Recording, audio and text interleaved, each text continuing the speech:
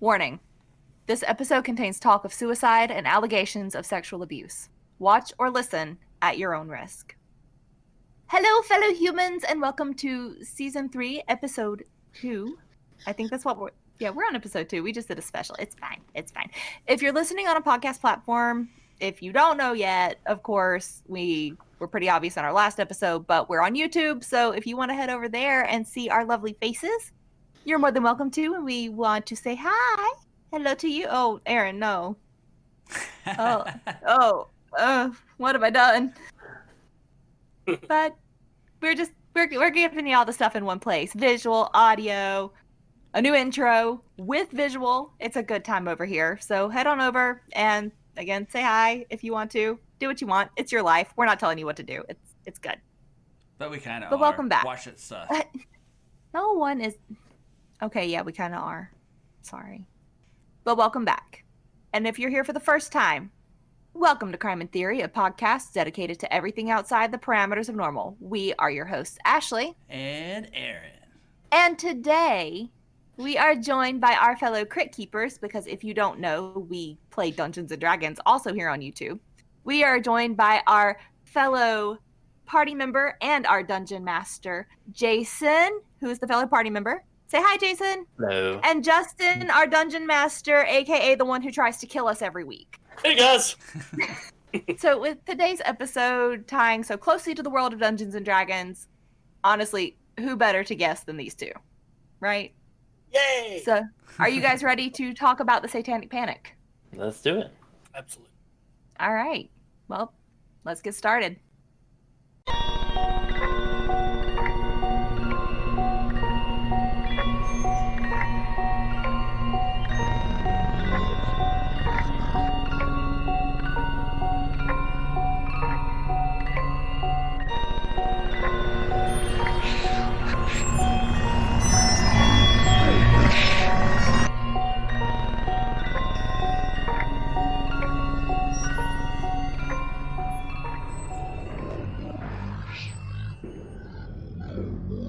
All sources for today are popularmechanics.com, which isn't what it sounds like, SaturdayEveningPost.com, Vox.com, OregonLive.com, GeekandSundry.com, and History.HowStuffWorks.com. And I will premise this with the fact that we are all fully aware that the Satanic Panic went well beyond Dungeons & Dragons, and we'll touch on a couple of things involved in the panic, but if we covered everything, we would be here for a month. And that's just not our cup of tea. Mm-mm. You know, mostly because we would get hungry at some point, and we kind of want to eat food because we're people. And I just finished my snack. So he'll be hungry sooner rather than later. Very soon. But the Satanic Panic was kind of the result of a perfect storm. And Dungeons & Dragons just kind of happened to be in the right place at the wrong time. And it wasn't even an unusual event if you really look at it. People always fear what they don't understand. See, unfortunately, the world is split into the mentality of us versus them. If someone doesn't think like you, look like you, act like you, then they fall into the them category. And also, unfortunately, them means bad to too many people. We can go back in history when Christians tried to convert by force because those people didn't believe like those Christians. And we can look at the 12th century and honestly other points in history when those same Christians would accuse even the Jewish community of using blood from kidnapped Christian children, go figure, in rituals. Yeah, that's why I'm air quoting Christians. I mean, I know there are Christians out there. I'm not air quoting all of us, just those Christians that didn't really understand Christianity. Now, would this be an example of what may have started like the witch hunts and stuff? Mentality, but the Jewish people being killed by Christians isn't part of that. Okay. And I definitely think too, when it came to the witch hunts, it's still the confusion of being scared of the unknown, not knowing why people are getting sick and stuff. Right, like or even a woman knowing things. What? Yeah. Fear of the unknown can take your mind places. Yeah. Why isn't my crops growing? Must be this guy's fault. I always have to have something to blame it on. Oh, Must yeah. be a sacrifice done under the blood moon. That's the only explanation for our crops not growing on the soil that is infertile. Yeah. Oh, yeah. But the whole killing the Jewish community, of course, is exceptionally anti-Semitic.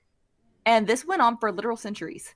In 1475, the Simon of Trent blood libel even saw an entire Jewish community tortured, where 15 men were executed over the death of a 2-year-old in Trento, Italy. And as a result, the anti-Semitic violence and moral panic spread all across Europe because of it. Oh my God. Because all it takes is one person's fear to just wildfire everywhere. Because, again, you want to be part of the us, not the them. See where I'm going with that? And let's have a look back at our very first episode for reference even and talk about the European witch trials of the 15th century. Those who are on the fringe of society find themselves targeted for one reason or another, and it sometimes ends in violence and death. What I think is sad is it always seems like it comes down to, like, the people getting picked on against the bullies. The people that are different, and then the bullies with the power. Exactly. It's crazy. And it's not a justification by any means, but because we need to be more educated and understand one another and look at history and learn from it and, I don't know, understand that different people doesn't necessarily equal bad people. I mean, like, if those different people are killing your farm animals and sacrificing their blood to whatever deity they believe in, you might want to question where they stand, but without any actual hard evidence behind that, you shouldn't be going accusing people just because they dress a little different, act a little different, etc. And from the late 60s, like the 1960s, to the 1980s, people were already on edge for a multitude of reasons. Because you had the rise of the Satanic Church with Anton LaVey and his writings, when a good chunk of the U.S. was of the Christian faith. And then there were all of those serial killers from the 70s and 80s, which proved to people that you never really know a person, so you were suspicious of your own neighbor. And just to add the icing on top of the cake, the 80s saw the rise of heavy metal music and the Teenage Rebellion on a whole new level.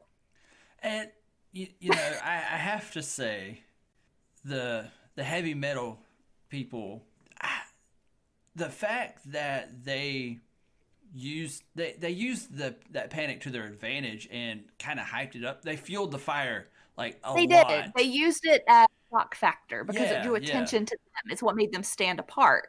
Yeah.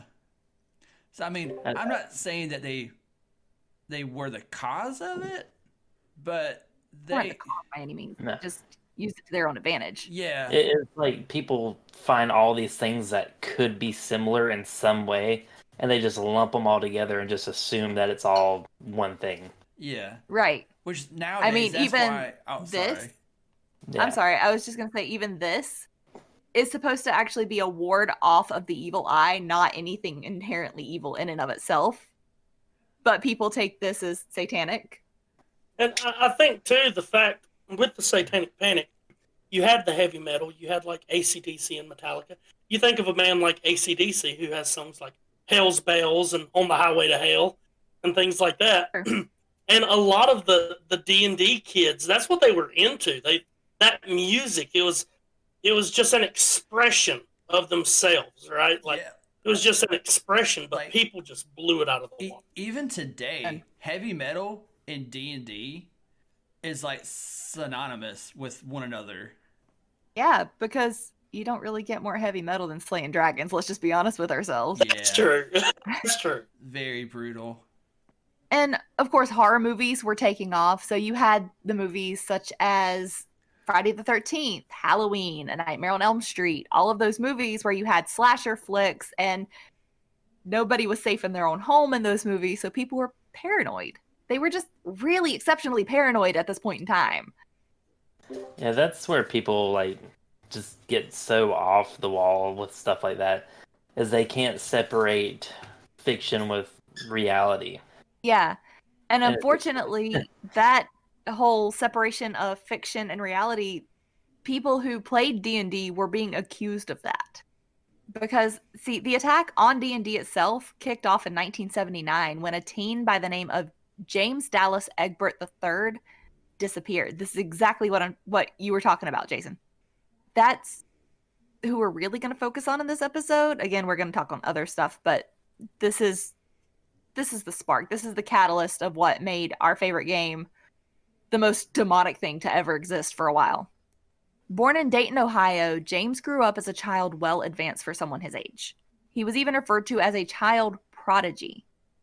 James himself really took to technology, and he was really talented in that area. So at the age of 16, he enrolled in Michigan State University, majoring in computer science. 16 years old. Holy cow. Brilliant. Wish I was that smart. And let's keep in mind that he may have been a genius, but he was still a person with likes and tastes and hobbies outside of his education.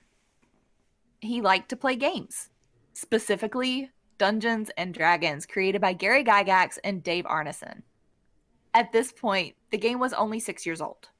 So it's still relatively new. It wasn't hyped up yet in the eyes of the population.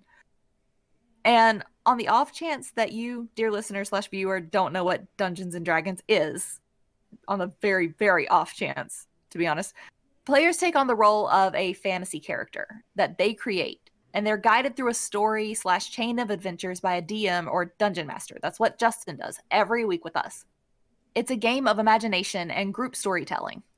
And honestly, it's the most fun thing that pretty much anybody can do, especially with the crap storm that was 2020 and that 2021 is quickly becoming. Well, James was going through some stuff in his personal life. And on August 15th, 1979, he left a suicide note and simply disappeared. The stuff he was going through included pressure on him to perform well in school. Remember, he's much younger than everybody else because this is a kid in college. And he was also using drugs at the time, which did not help anything. He was struggling with his sexual identity. James was actually gay, and it wasn't a safe time in history to be out. No, it was not. Police searched for James, but with little luck. And soon after his disappearance, James's parents hired a private investigator named William Deere to help find him. Well, P.I. Deere noticed that James had a board which contained a pattern of push pins that looked like a shape of the campus's buildings, including the power plant. Deere had put together a few theories and got permission to look down in the steam tunnels under the campus. When in the tunnels, Deere found clues that pointed to James having been down there, but James himself could not be found.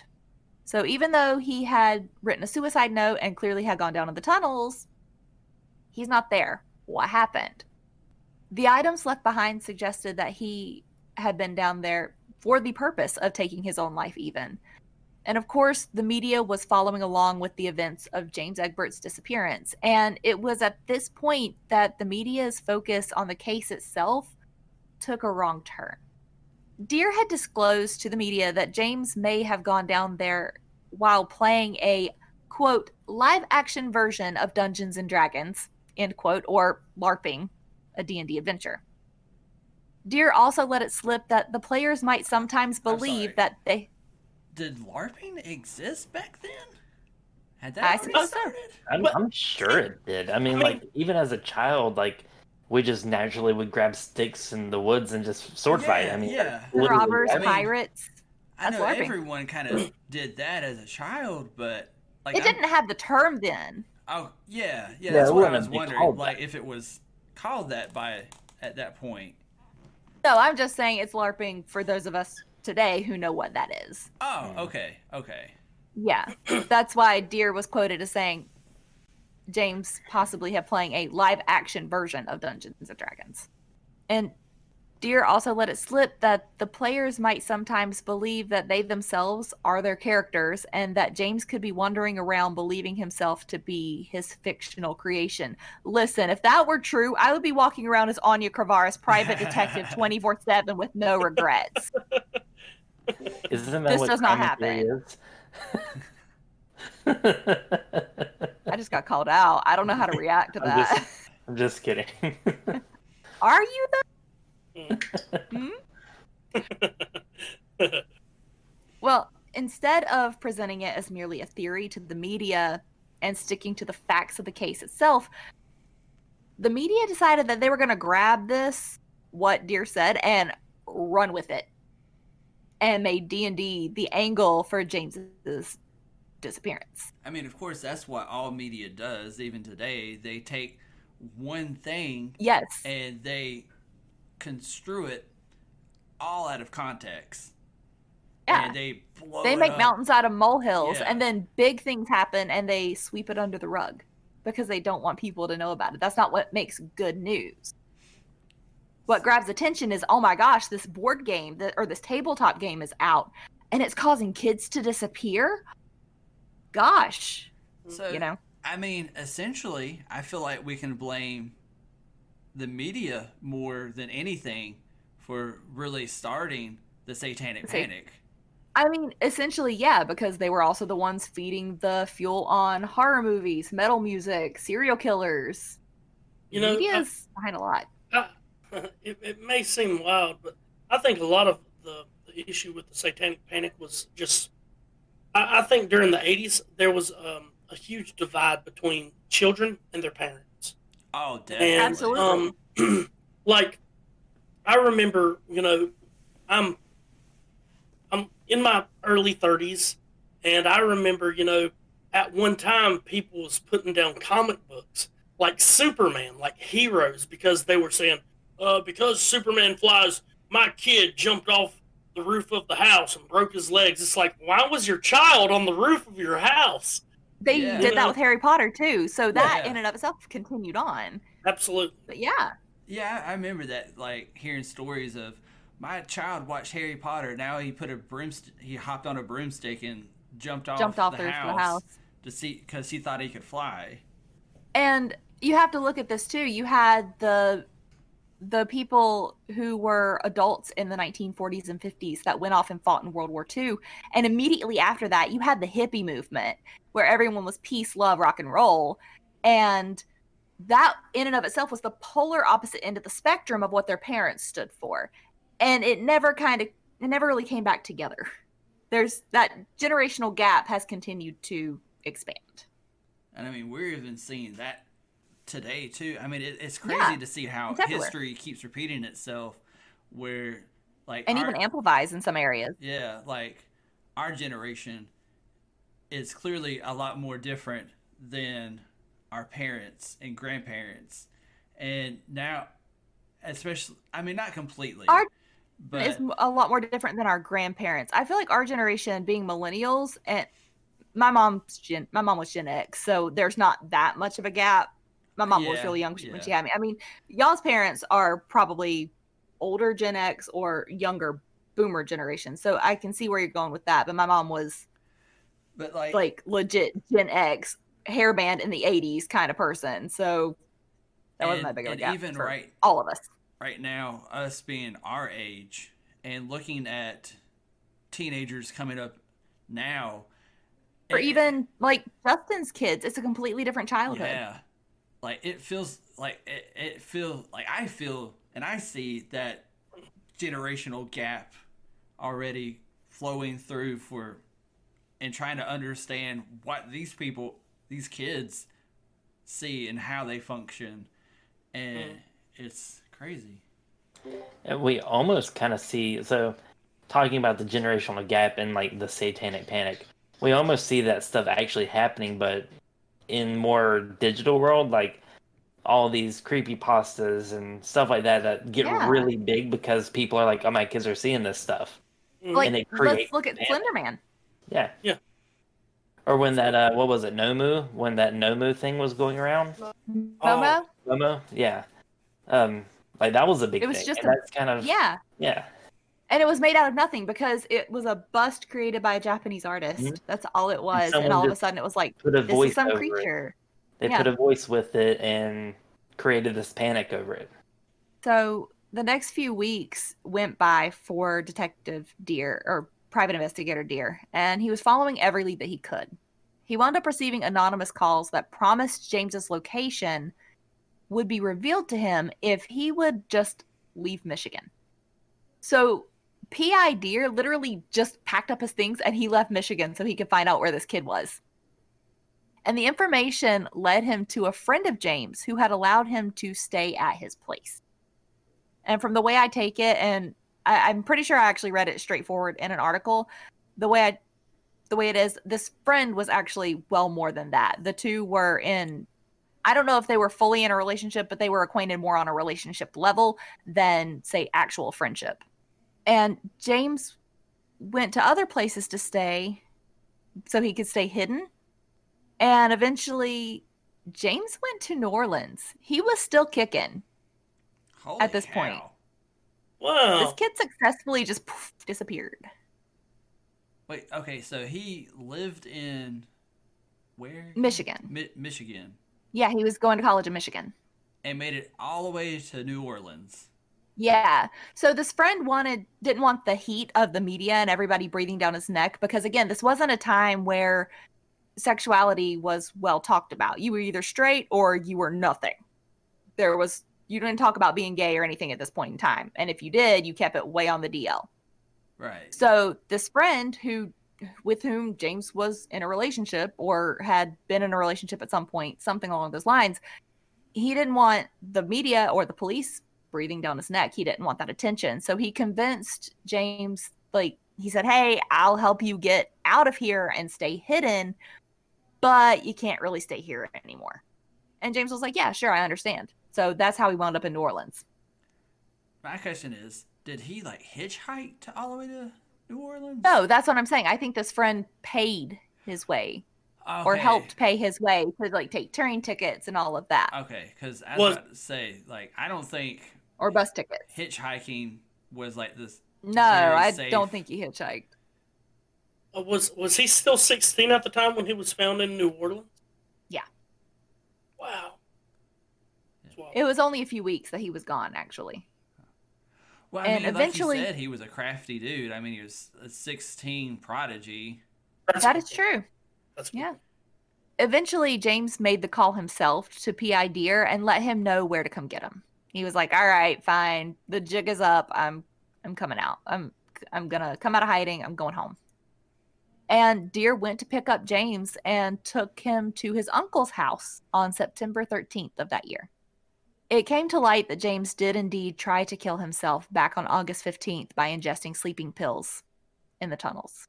Oh, my God. But the attempt failed, and when James woke up, he went to his friend's house. Once the media picked up the case and the media circus ensued, James's friend helped him get somewhere to hide, like I said, because he didn't want the media breathing down his neck, and he didn't want their friendship made public. And in all of this chaos, James tried to actually kill himself yet again.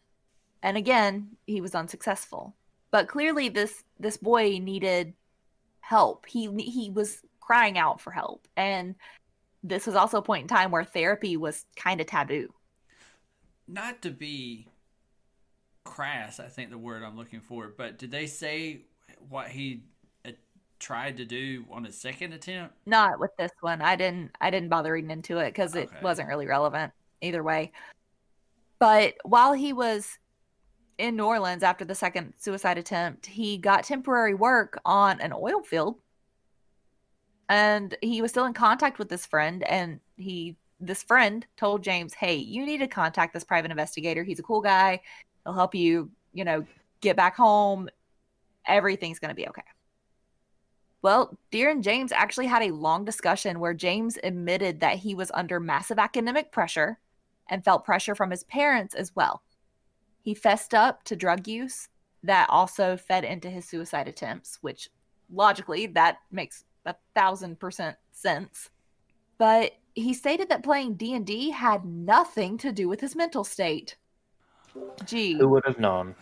Surprise, Really? surprise. It's like, you don't say. To be honest, if he had a group of friends that he played Dungeons and Dragons with, that's probably something that actually helped him.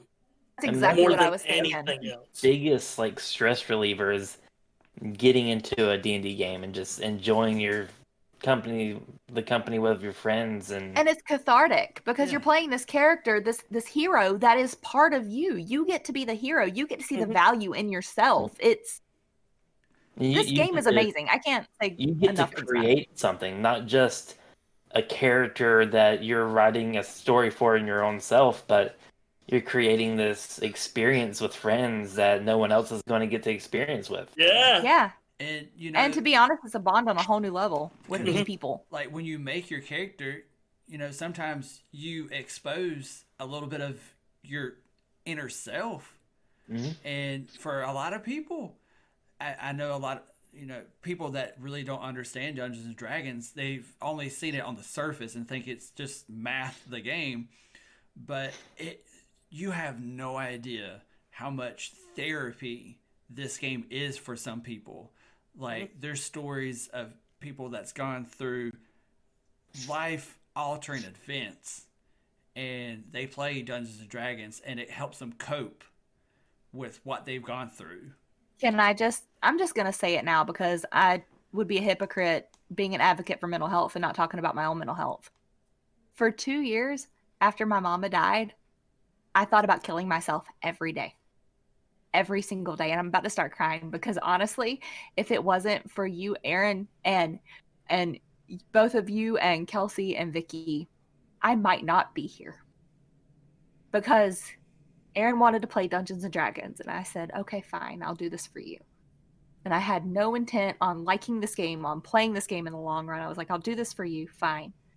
And there was something so special about playing this game. This sounds cheesy, probably, but the way everybody just worked together and got along, and I realized that I was in a group of people that weren't afraid to be silly or act weird and didn't look at me like I was a freak or stupid for wanting to role play. And it gives you the sense of belonging when you live in a world that you don't feel like you belong in. Yeah, Absolutely. And I think that's what D&D does. It reaches out to people, especially the ones that are on the outskirts of normalcy. I'll say that with air quotes, normalcy. It reaches out to those people and it draws them in because it gives you this group of people that you can just be ridiculous with, laugh, and just enjoy time together. So I think that's what's I don't know. I guess with the Satanic Panic, it was those air quotes again, the weirdos who played Dungeons and Dragons, and they had to figure out a reason to make their life more miserable. I don't know. It's the wildest thing. Yeah. Now, don't get us wrong, listeners and viewers. If we are somehow inspiring you to try this game out, there's always going to be a toxic person out there. Yeah, I mean, not in every group, obviously. Not in every group, Jason. But if you stumble across a group that has that toxic DM or that toxic player that's making you feel uncomfortable, just find another group. I guarantee you there is a group out there that is great to play with, and that will make you feel like family, because that's what our group does. We feel it. To me, it feels like we're a family, just from playing this game alone. Some of us are. Yeah, Jason. But I mean, if you guys watch our Crit Keeper episodes, me and Jason give each other such a hard time. But, and out of character. Yeah, but we do it because we love each other, out of friendship. Define love. But trying to clear up the matter on whether or not D&D was inherently evil to the mainstream media, it came too late. The media had already blown the whole gaming angle out of proportion. And because James's sexuality and drug use was kept out of the media, which is completely understandable, a mysterious tabletop game causing kids to go wild and lose the definition of reality versus fantasy sounds a lot more intriguing than the boy was just under immense pressure and severely depressed. James did try to build up a normal life afterwards, and he wound up switching schools to Wright State. And Deer and James even kept in touch with one another for a bit. And Deere actually stepped into the role as James's advisor and friend. But that friendship didn't last because James fell further into his drug use, and his relationship with his family wound up completely disintegrating. Almost a year to the day after the tunnel incident, on August 11th, 1980, James inflicted a gunshot wound on himself. Oh, my God. He passed away 5 days later.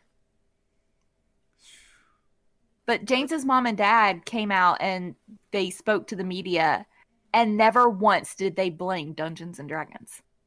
They never once blamed the one thing that brought their son joy.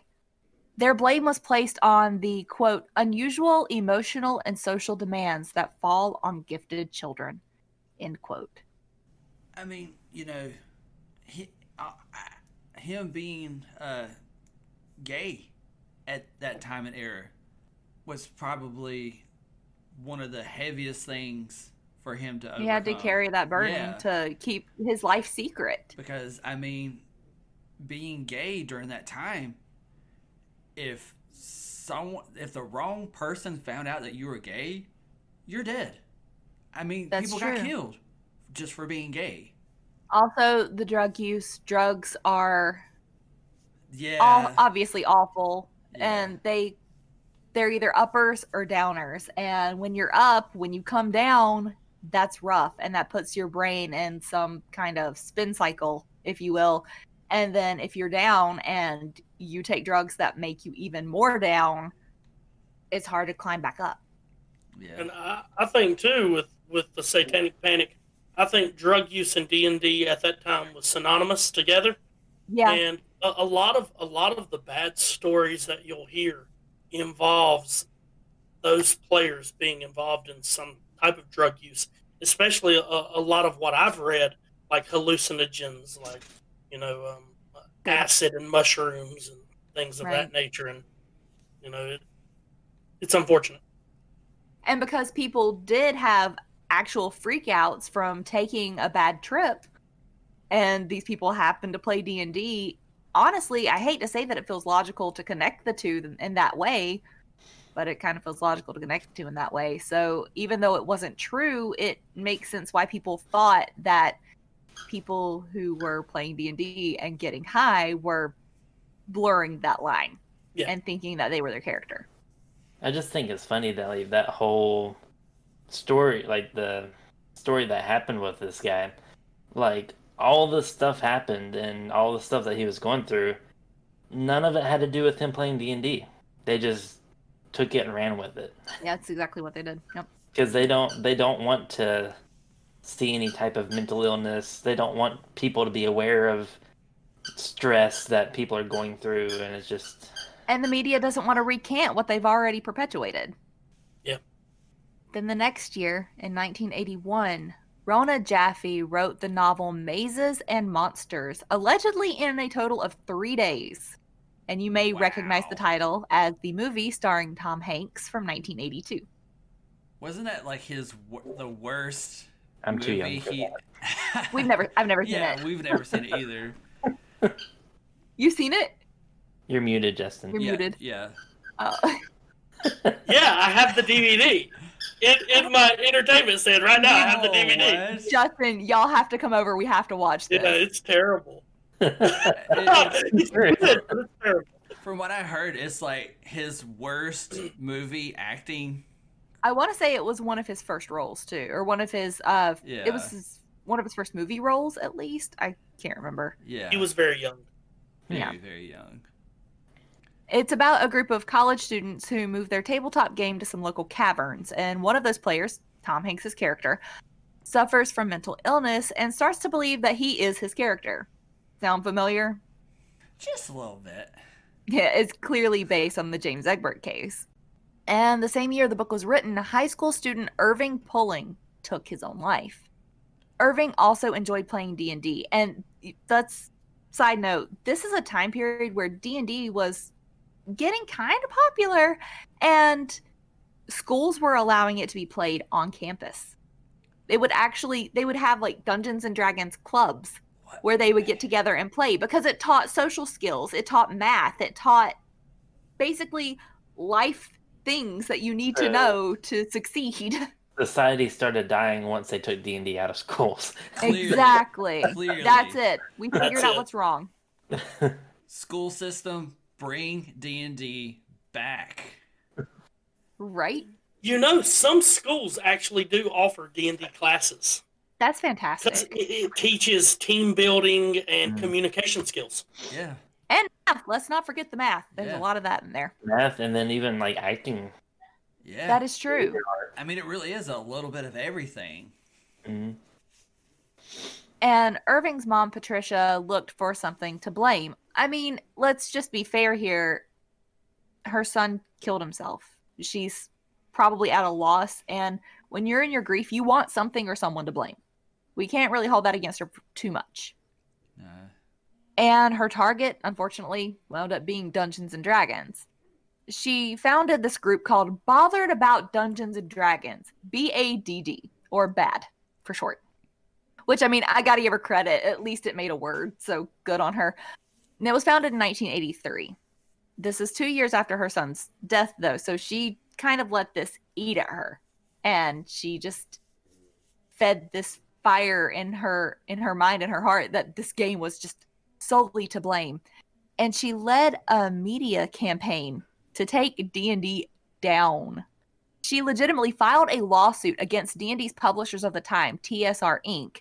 And her reasoning was that Irving, who had played in his school's supervised campaign, died because, quote, he had received a curse during the game session, end quote.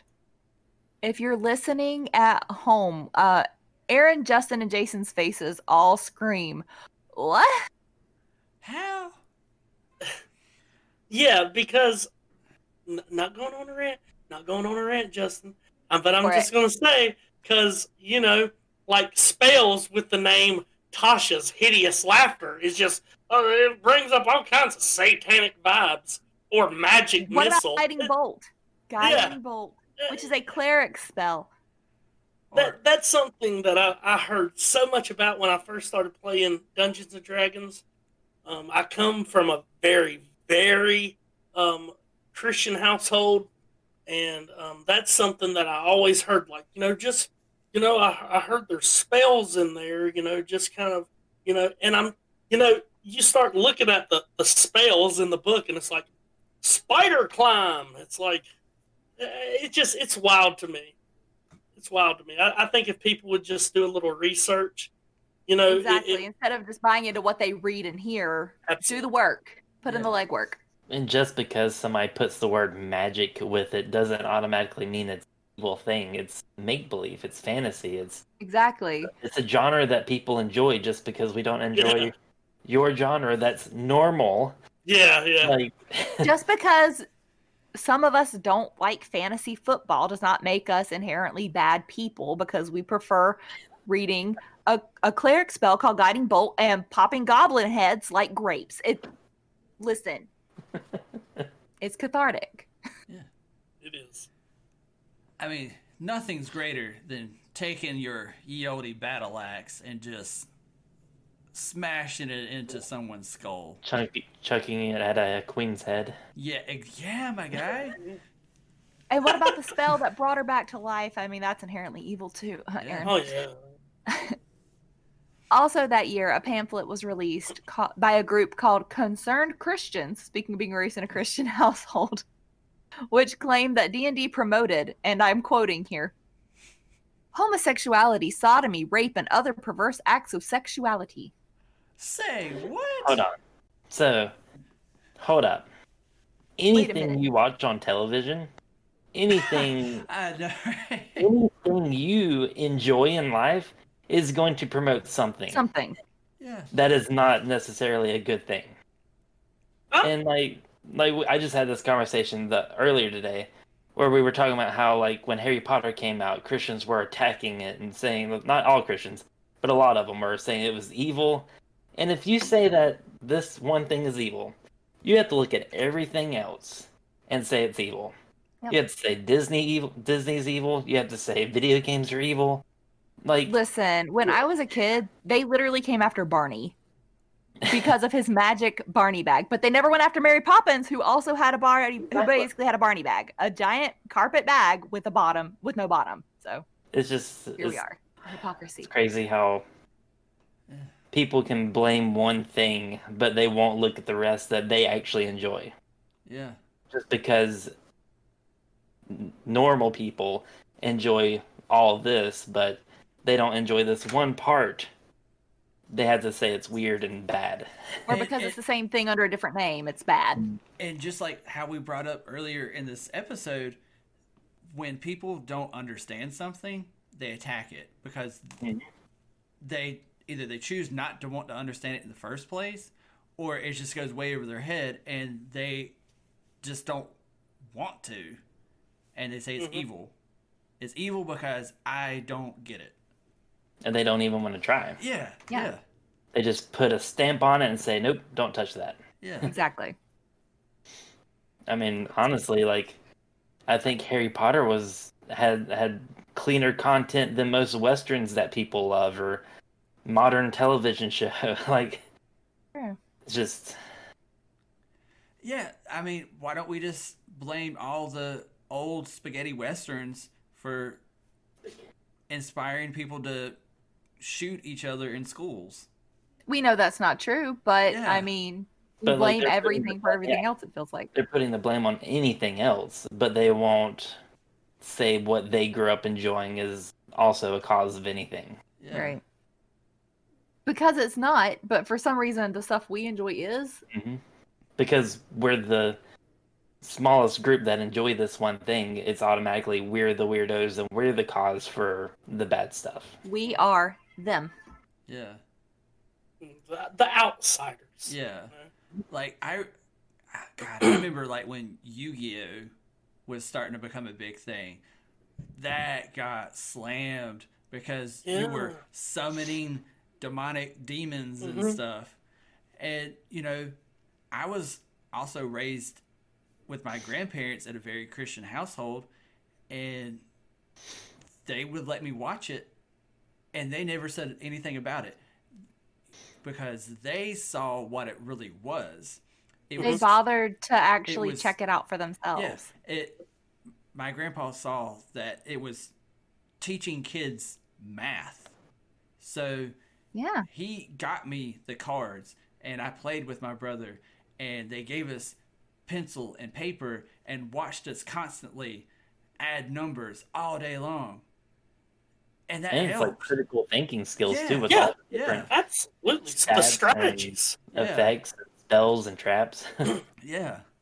In 1984, P.I. Deer, remember the one who helped James, he published a book called The Dungeon Master, The Disappearance of James Dallas Egbert III, in order to try to even set the record straight himself, emphasizing that this game had nothing to do with anything. It was just a game. But it was also the year that Jack Chick, an evangelist, released a comic called Dark Dungeons, which was designed to show people that the game was indeed satanic, and that those who played needed to be brought to Jesus. And see, that's what kills me. Because all four of us, we go to church. We have a salvation with Christ and stuff. And it's like, We have our own relationship with God. We Yeah. have our own beliefs. and Yeah. just because, like, when a group of Christians attack people for enjoying something, that ruins... It makes the rest of us look terrible. Yeah. makes it look terrible because they blow it out. Yes. You know, and I've even said before when I first started learning D&D, it was from a very good friend named Vernon, great guy.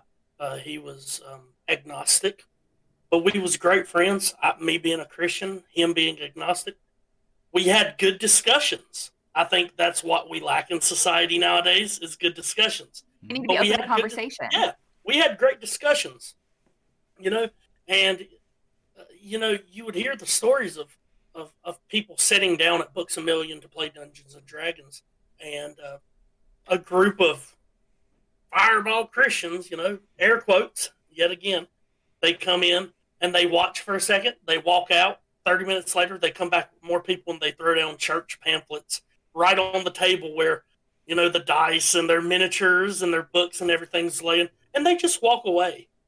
You know, it's actions like that make the Christian community look terrible. The things that the Christian community is not supposed to be doing, which is judging, Mhm. and they have no foundation for that judgment. Yeah, sad. It's honestly sad. Those are the types of people that drove people away Mm-hmm. and started And the throughout Satanic Panic. Really, Yeah, Yeah. throughout history too. Like I said, with the Jewish communities being tortured and killed by quote unquote Christians, or what about the Crusades by quote unquote Christians? It's a mess. Yep. But Deere's book didn't do much to help ease the panic in people's lives, obviously. There was a preacher in Kansas who took his fear to an extreme. He announced his plans to buy up all of the Dungeons and Dragons copies in the entire state and burn them. Good luck with that, my guy. You know how expensive this game is? Not the truth. I mean, granted, you're not wrong. And they didn't have Amazon for deals back then Yeah. either. They were buying them straight off the shelves. And honestly, I mean, it was, it's really good to know that this guy was more concerned over false information than damaging the air quality in his area. Good on him, I guess. Yeah. Way to help the planet, preacher. Mm-mm. That's- And it doesn't stop there. Of course it doesn't. Why would it be easier? Why it would gets a things lot get better? worse. Of course it does. In 1987, Peter Leithart and George Grant, they wrote a pamphlet called The Catechism of the New Age. And in this pamphlet, all these pamphlets, what's up with the pamphlets? These people do not care about our environment. But they introduced the thought that the game was immoral. You want to guess why this game was immoral to them? I don't know. I'm gonna go out on a limb and say that it was some kind of weird sexual like. I'm gonna go with animal cruelty. No. I honestly think this is the most bizarre. Because role-playing allowed too much freedom for critical thinking, and that critical thinking might lead to heretical ideas. What? So basically, we're going back to That critical thinking might make a bunch of heretics out of us. we're going back to women Critic- being educated and thinking For themselves. for themselves. But I'm at a loss for words on that one. When you think of some of the true like biblical scholars, like the Spurgeons and so many of these great theologians, they were critical thinkers. Like when you think of people that change the face of the planet, it's because they're critical thinkers. Yeah. Like, and people that have that kind of mindset, they're not going to allow a simple thought to change their whole view. They're going to research it. They're going to look into it. I think that's really what shows the ignorance of these people during that time, because they wouldn't do the research. They wouldn't look into it. They didn't care. They heard something and they ran with it. And they probably blew it up even bigger. They also think, this religious guy's not going to lie to me because lying's against the Christian faith, right? So that couldn't possibly be true. And you guys are going to love the next part. On top of all of this, they also argued that the moral alignment system was inherently evil. Justin's trying not to spit out his drink. That's the craziest thing I've ever heard. It's wild, right? Lawful good is inherently evil, guys. Wow. Lawful good. Lawful good. My thing is like, if them talking about how the morals of the game are bad, it's by the player's decision what they want to play as morally. But if you look at the world, there's tons of places that just have destroyed moral. Cool. Look at Hitler. Yeah, I don't. I've even heard things like a lot of like even Christians nowadays who will say, especially because when I first started playing Dungeons and Dragons, I was introduced to Dungeons and Dragons during a point called 3.5. Fourth edition had already come out, but I was playing an edition called 3.5. And they was trying to explain what charisma was in the 3.5 player's handbook. And one of the things said that if you look at charisma, you would look at someone like Hitler, because he could speak in a way that literally entranced a whole country just by the way he spoke. You can what I don't know German. I can barely speak English, but welcome to the club. I can watch a video of Hitler stand at his podium and speak to his people and see how entranced and intoxicated by his words he was. Just how he could just speak so well. He was very charismatic. And I've heard people say, yeah, it's satanic because they say that Nazis are good in that book. And I'm like, where did they say that? Where they say that Hitler was charismatic? Well, that's just the truth. He was. Was he a terrible person? Absolutely. But I mean, you really gotta it's wild. Face the facts. That dude was very charismatic. Because if he wasn't, people wouldn't have followed him. Yeah. Mm-hmm. Yeah. But, they got to find something to attack. Yeah. But what gets me is that we have characters with alignments. Like you have the lawful good clerics who go around in the name of their god, healing people, donating to the poor, helping the sick, whatever it takes to make the world better. But know that. But see, this is how that exactly gets attacked. So evil. Because it's a different god. But it's a fake god. That's where people attack it just because they can't separate fiction and reality. Yeah. And like, I mean, that happens with tons of stuff. And that's what their go-to is they just can't separate it. Like, I have to think to myself, if people actually did the research, what they would have done with Star Wars. Like, Star Wars has the Fates, which is basically the deities in Star Wars. Like, what would they have done had they actually looked into that? You know, like, it's fake. It's fake. It's not real. In Star Wars, saying being a Jedi was like a religion, basically. It's a religion in real life now because of it. But, I mean, yeah. This is the way. But, I mean, in all sincerity, there are definitely some Catholic undertones in Star Wars. But ultimately, Star Wars is still fiction. It's just fiction. It's there for the purpose of entertainment, just like this game. It's also beautiful. Jason.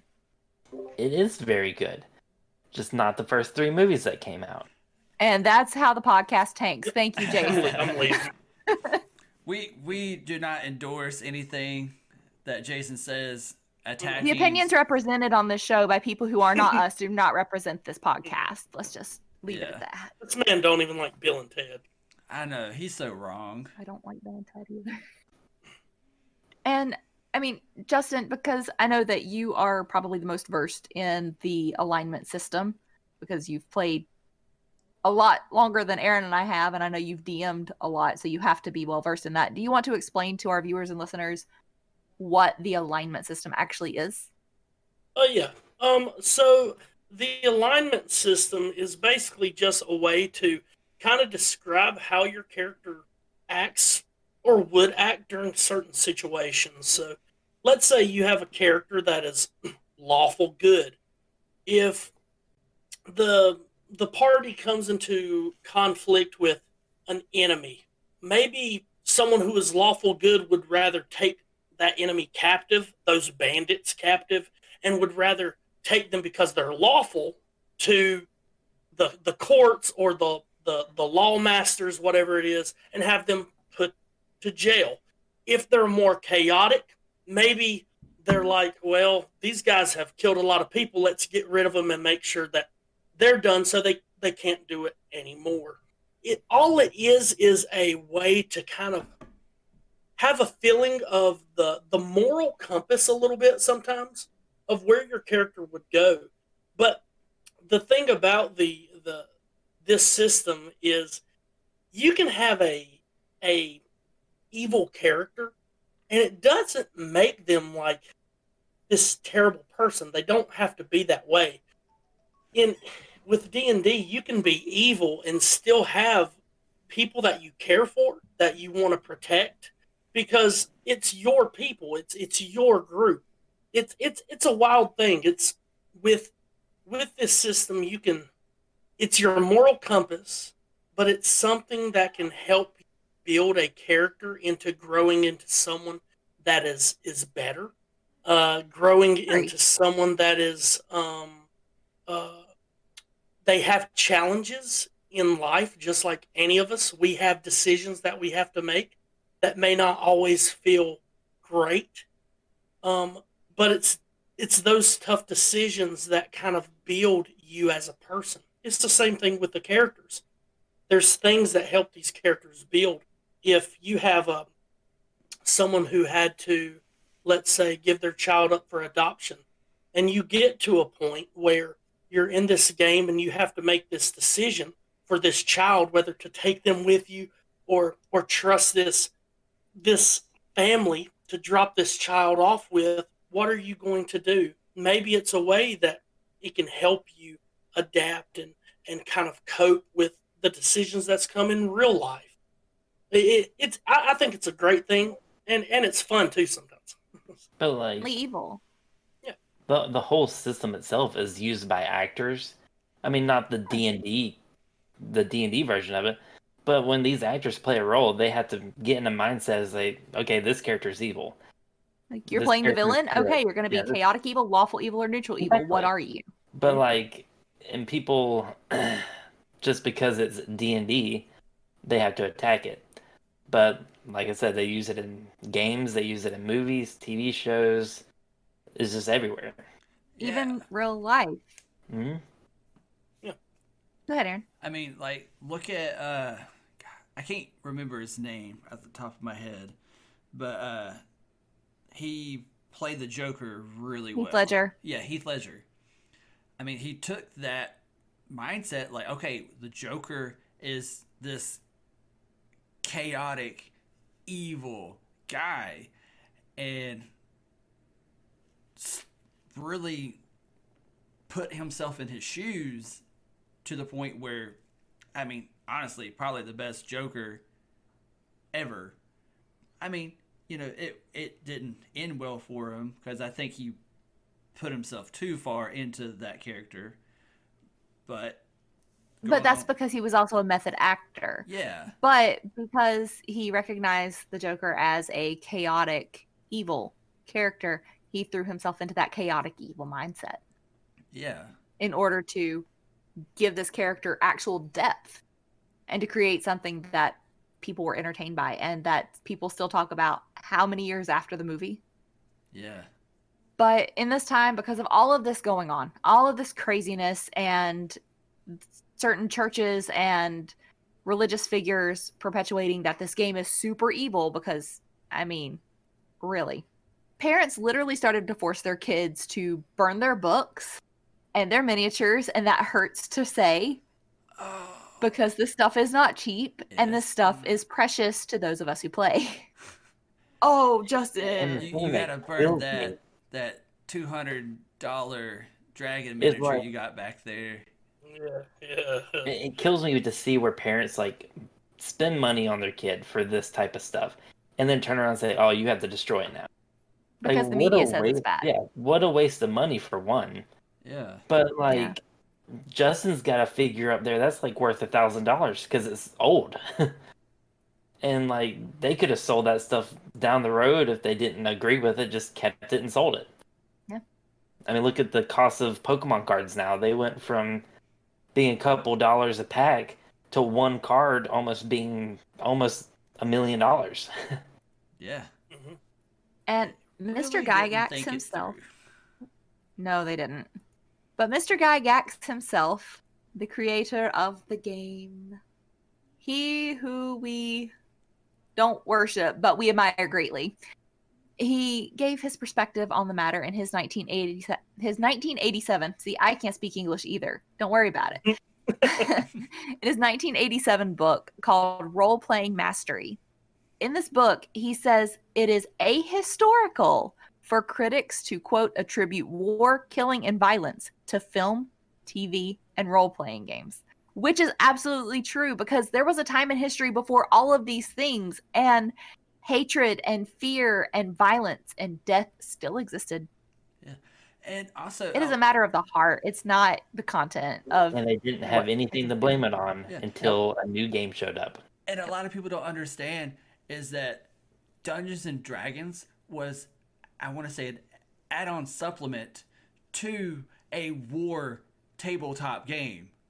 And what gets me is that it was heavily influenced by one of the best novels ever written, which is best trilogies ever written, which is Lord of the Rings.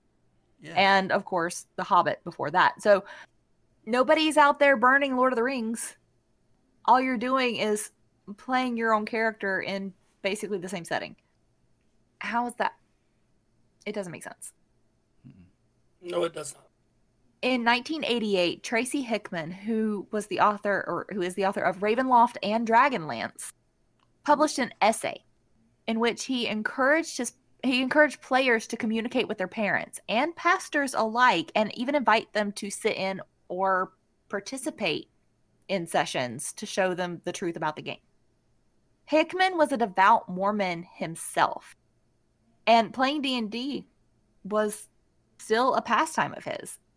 I mean, we can be a faith and still have fun and not be evil. And the cool thing is that this article that he wrote was actually really well received. So, we're starting to see a light at the end of the tunnel, right?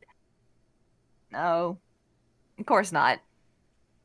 Just when players thought they could see this light, something else happened. Chris Pritchard and two friends that he played D&D with got together and conspired to murder Pritchard's stepdad. Even though Pritchard clearly had a financial motive to kill his stepdad, the media zeroed in on the fact that those three played D&D together. Wow. It got so bad that TSR Inc., and I don't know if this is fully correlated, but it seems pretty coincidental, but TSR Inc. released Advanced Dungeons & Dragons 2nd Edition while the Pritchard case was going on, and they replaced the word demon with words like Tanari and Batezu, which sounds more demonic than the word demon. But because it wasn't the word demon, they couldn't attack it. Thankfully, I'm kind of here at the end of the D&D train of the Satanic Panic. And I'm sure I'm skipping over a lot because we would be here for a month of Sundays if I wasn't. But in 1997, the end was finally nigh. Two things happened to welcome the dawn of a new age for TTRPGs. Patricia Poling passed away, which is sad, but it brought about the disbanding of BADD. And a new company purchased the game from TSR. That company is Wizards of the Coast. The game's popularity had actually died down some because of the whole Satanic Panic. People weren't buying it off the shelves as quickly as they had been before. And it kind of stopped being so rebellious after a while, too. But Wizards of the Coast was able to revive the game, and they even evolved it into the game that we all know and love today. And honestly, the best part, I just find this so funny. This is like a slap in the face to the Satanic Panic. But Wizards of the Coast released one of their books. And this book was called Guide to Hell. Of course. Yeah.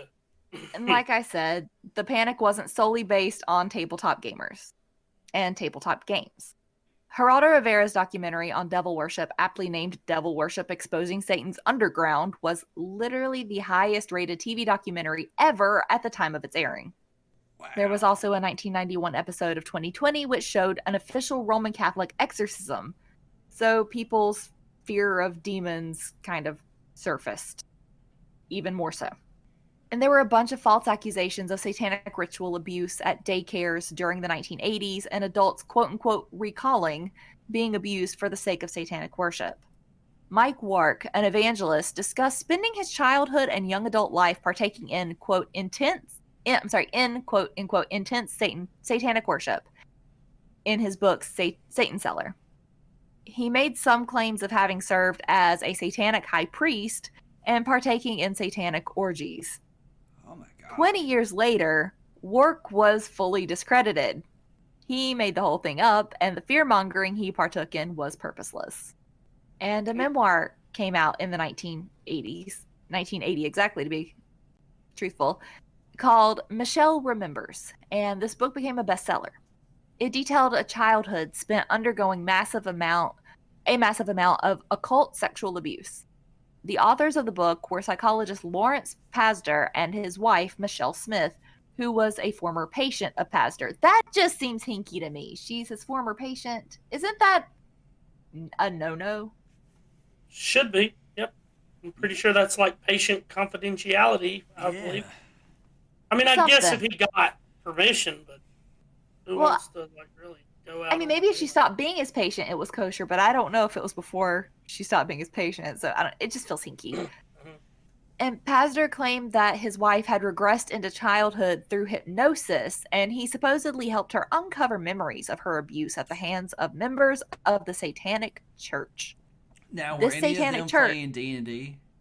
No, we're at the end of the D&D part. Yeah, but like all Satan worshippers play D&D though, right? Oh, that's right. Of course. How could I be so silly? They had to. But the Satanic Church, according to Pazder, was older than Anton LaVey's version of the Satanic Church by centuries. And right out of the gate, almost, the claims and allegations were proven to be completely false, and the memoir was discredited. But, yet again, the media blew it.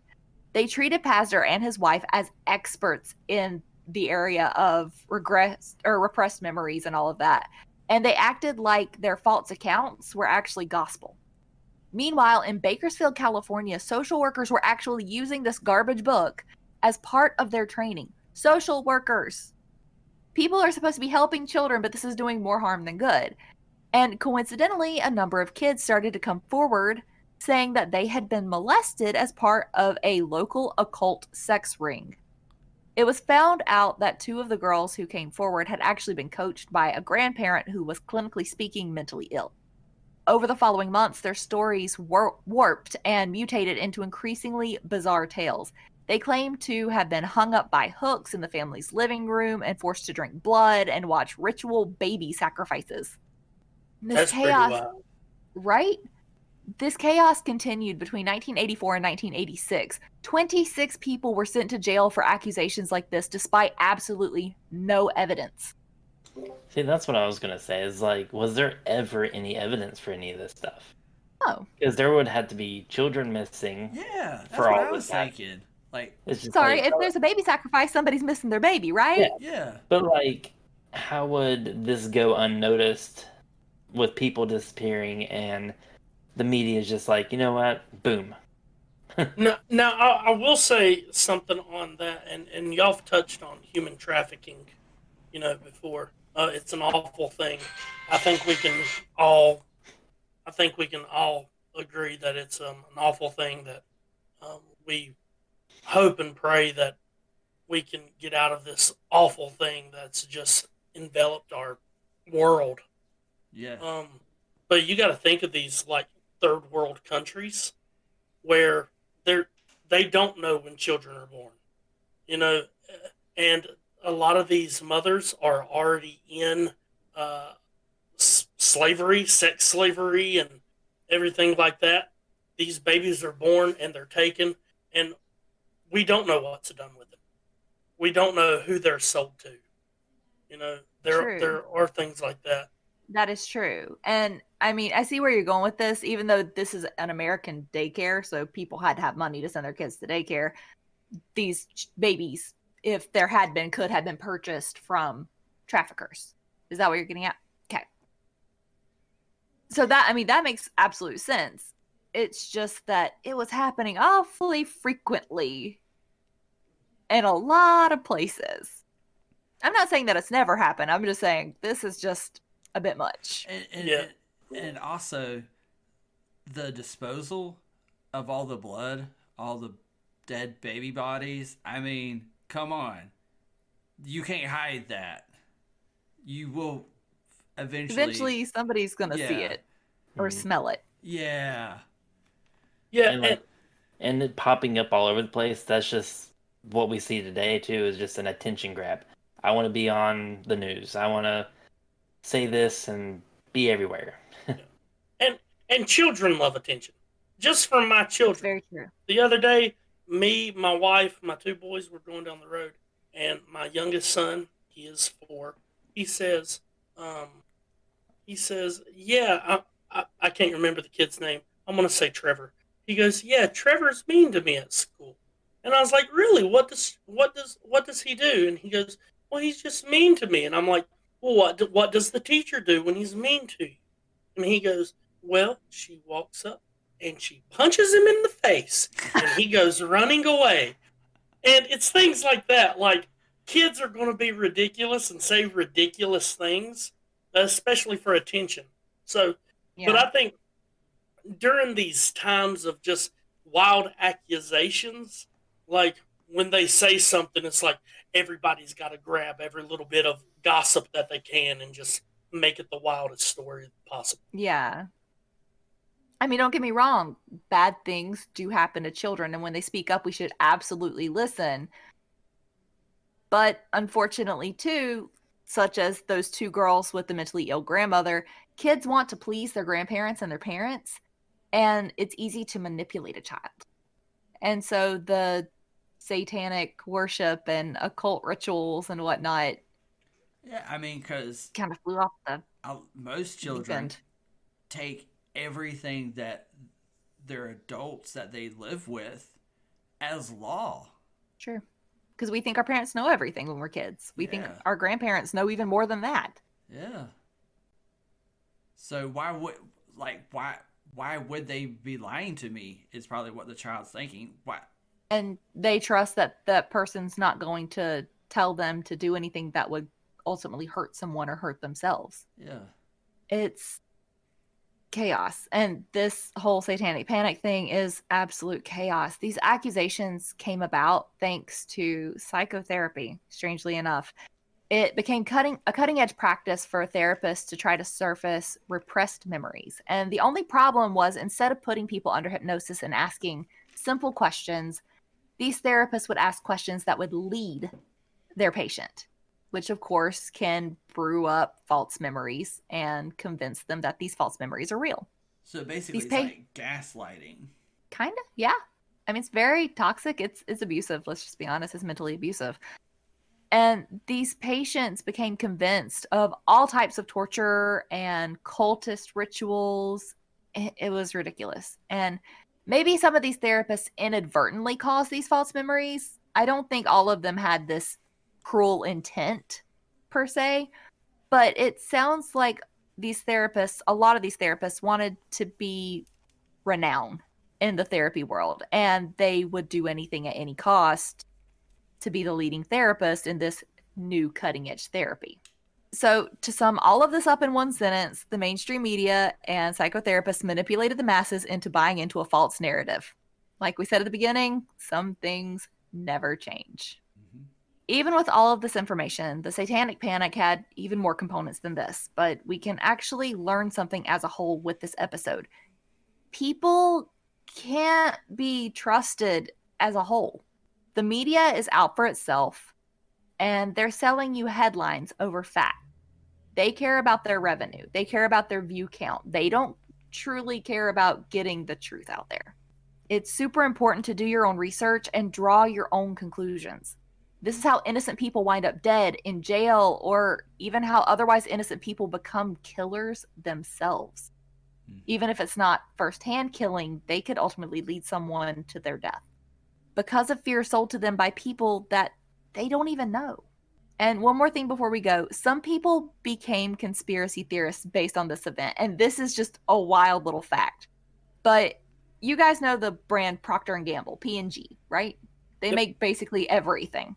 Well, they even came under fire during the satanic panic because people were reading into nothing And they looked at P&G's logo at the time, and their old logo used to be a profile view of the man in the moon facing a total of 13 stars. And even though these stars represented the original 13 colonies, theorists accused the company of having 13 stars because 13 is Satan's favorite number.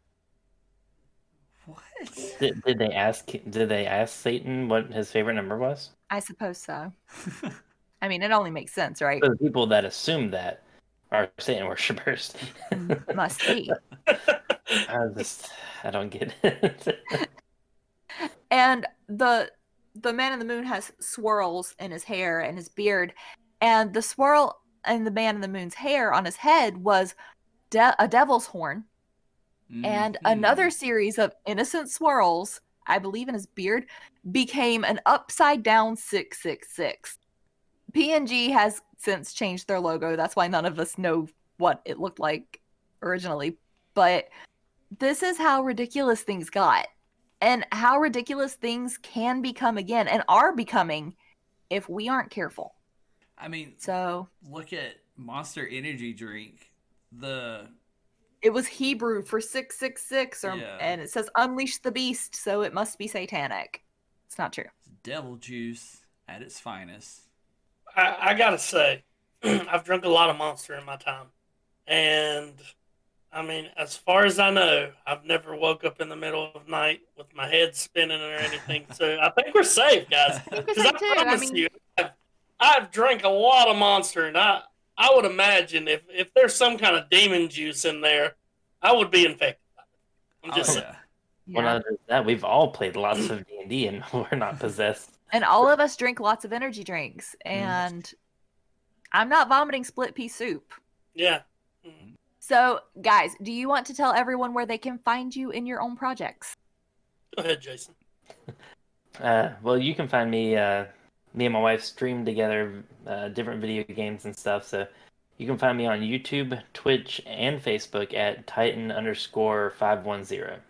And you can find me on YouTube at Really Bad Gamer. I'm really bad. It's true. And you can find the collective group of us on Crit Keepers on YouTube, playing Dungeons and Dragons. Summoning demons. Summoning demons. Exactly. So go check Justin and Jason out on their channels and watch them. Watch one of them game really badly, watch one of them game pretty well, and watch his wife game pretty well too. And they play World of Warcraft and Fortnite, and right now they're playing The Forest. Yep. Awesome. And that game's super fun. And, you know, when you're done catching up on all their stuff, go catch up on us summoning the demons, as Justin and Aaron said. But no, in all sincerity, we kill baddies, save innocents, and fight for a brighter future for the world of Dawnshire. There's the whole backstory, a whole thing of lore coming out on that channel. Go look out for it. But that is all I have for this week. So stay safe this week, guys. Please always do your own research, no matter what it is. Do your own research to better understand others that you don't understand. And as always, don't get haunted. We will see you guys next Thursday. Cue music.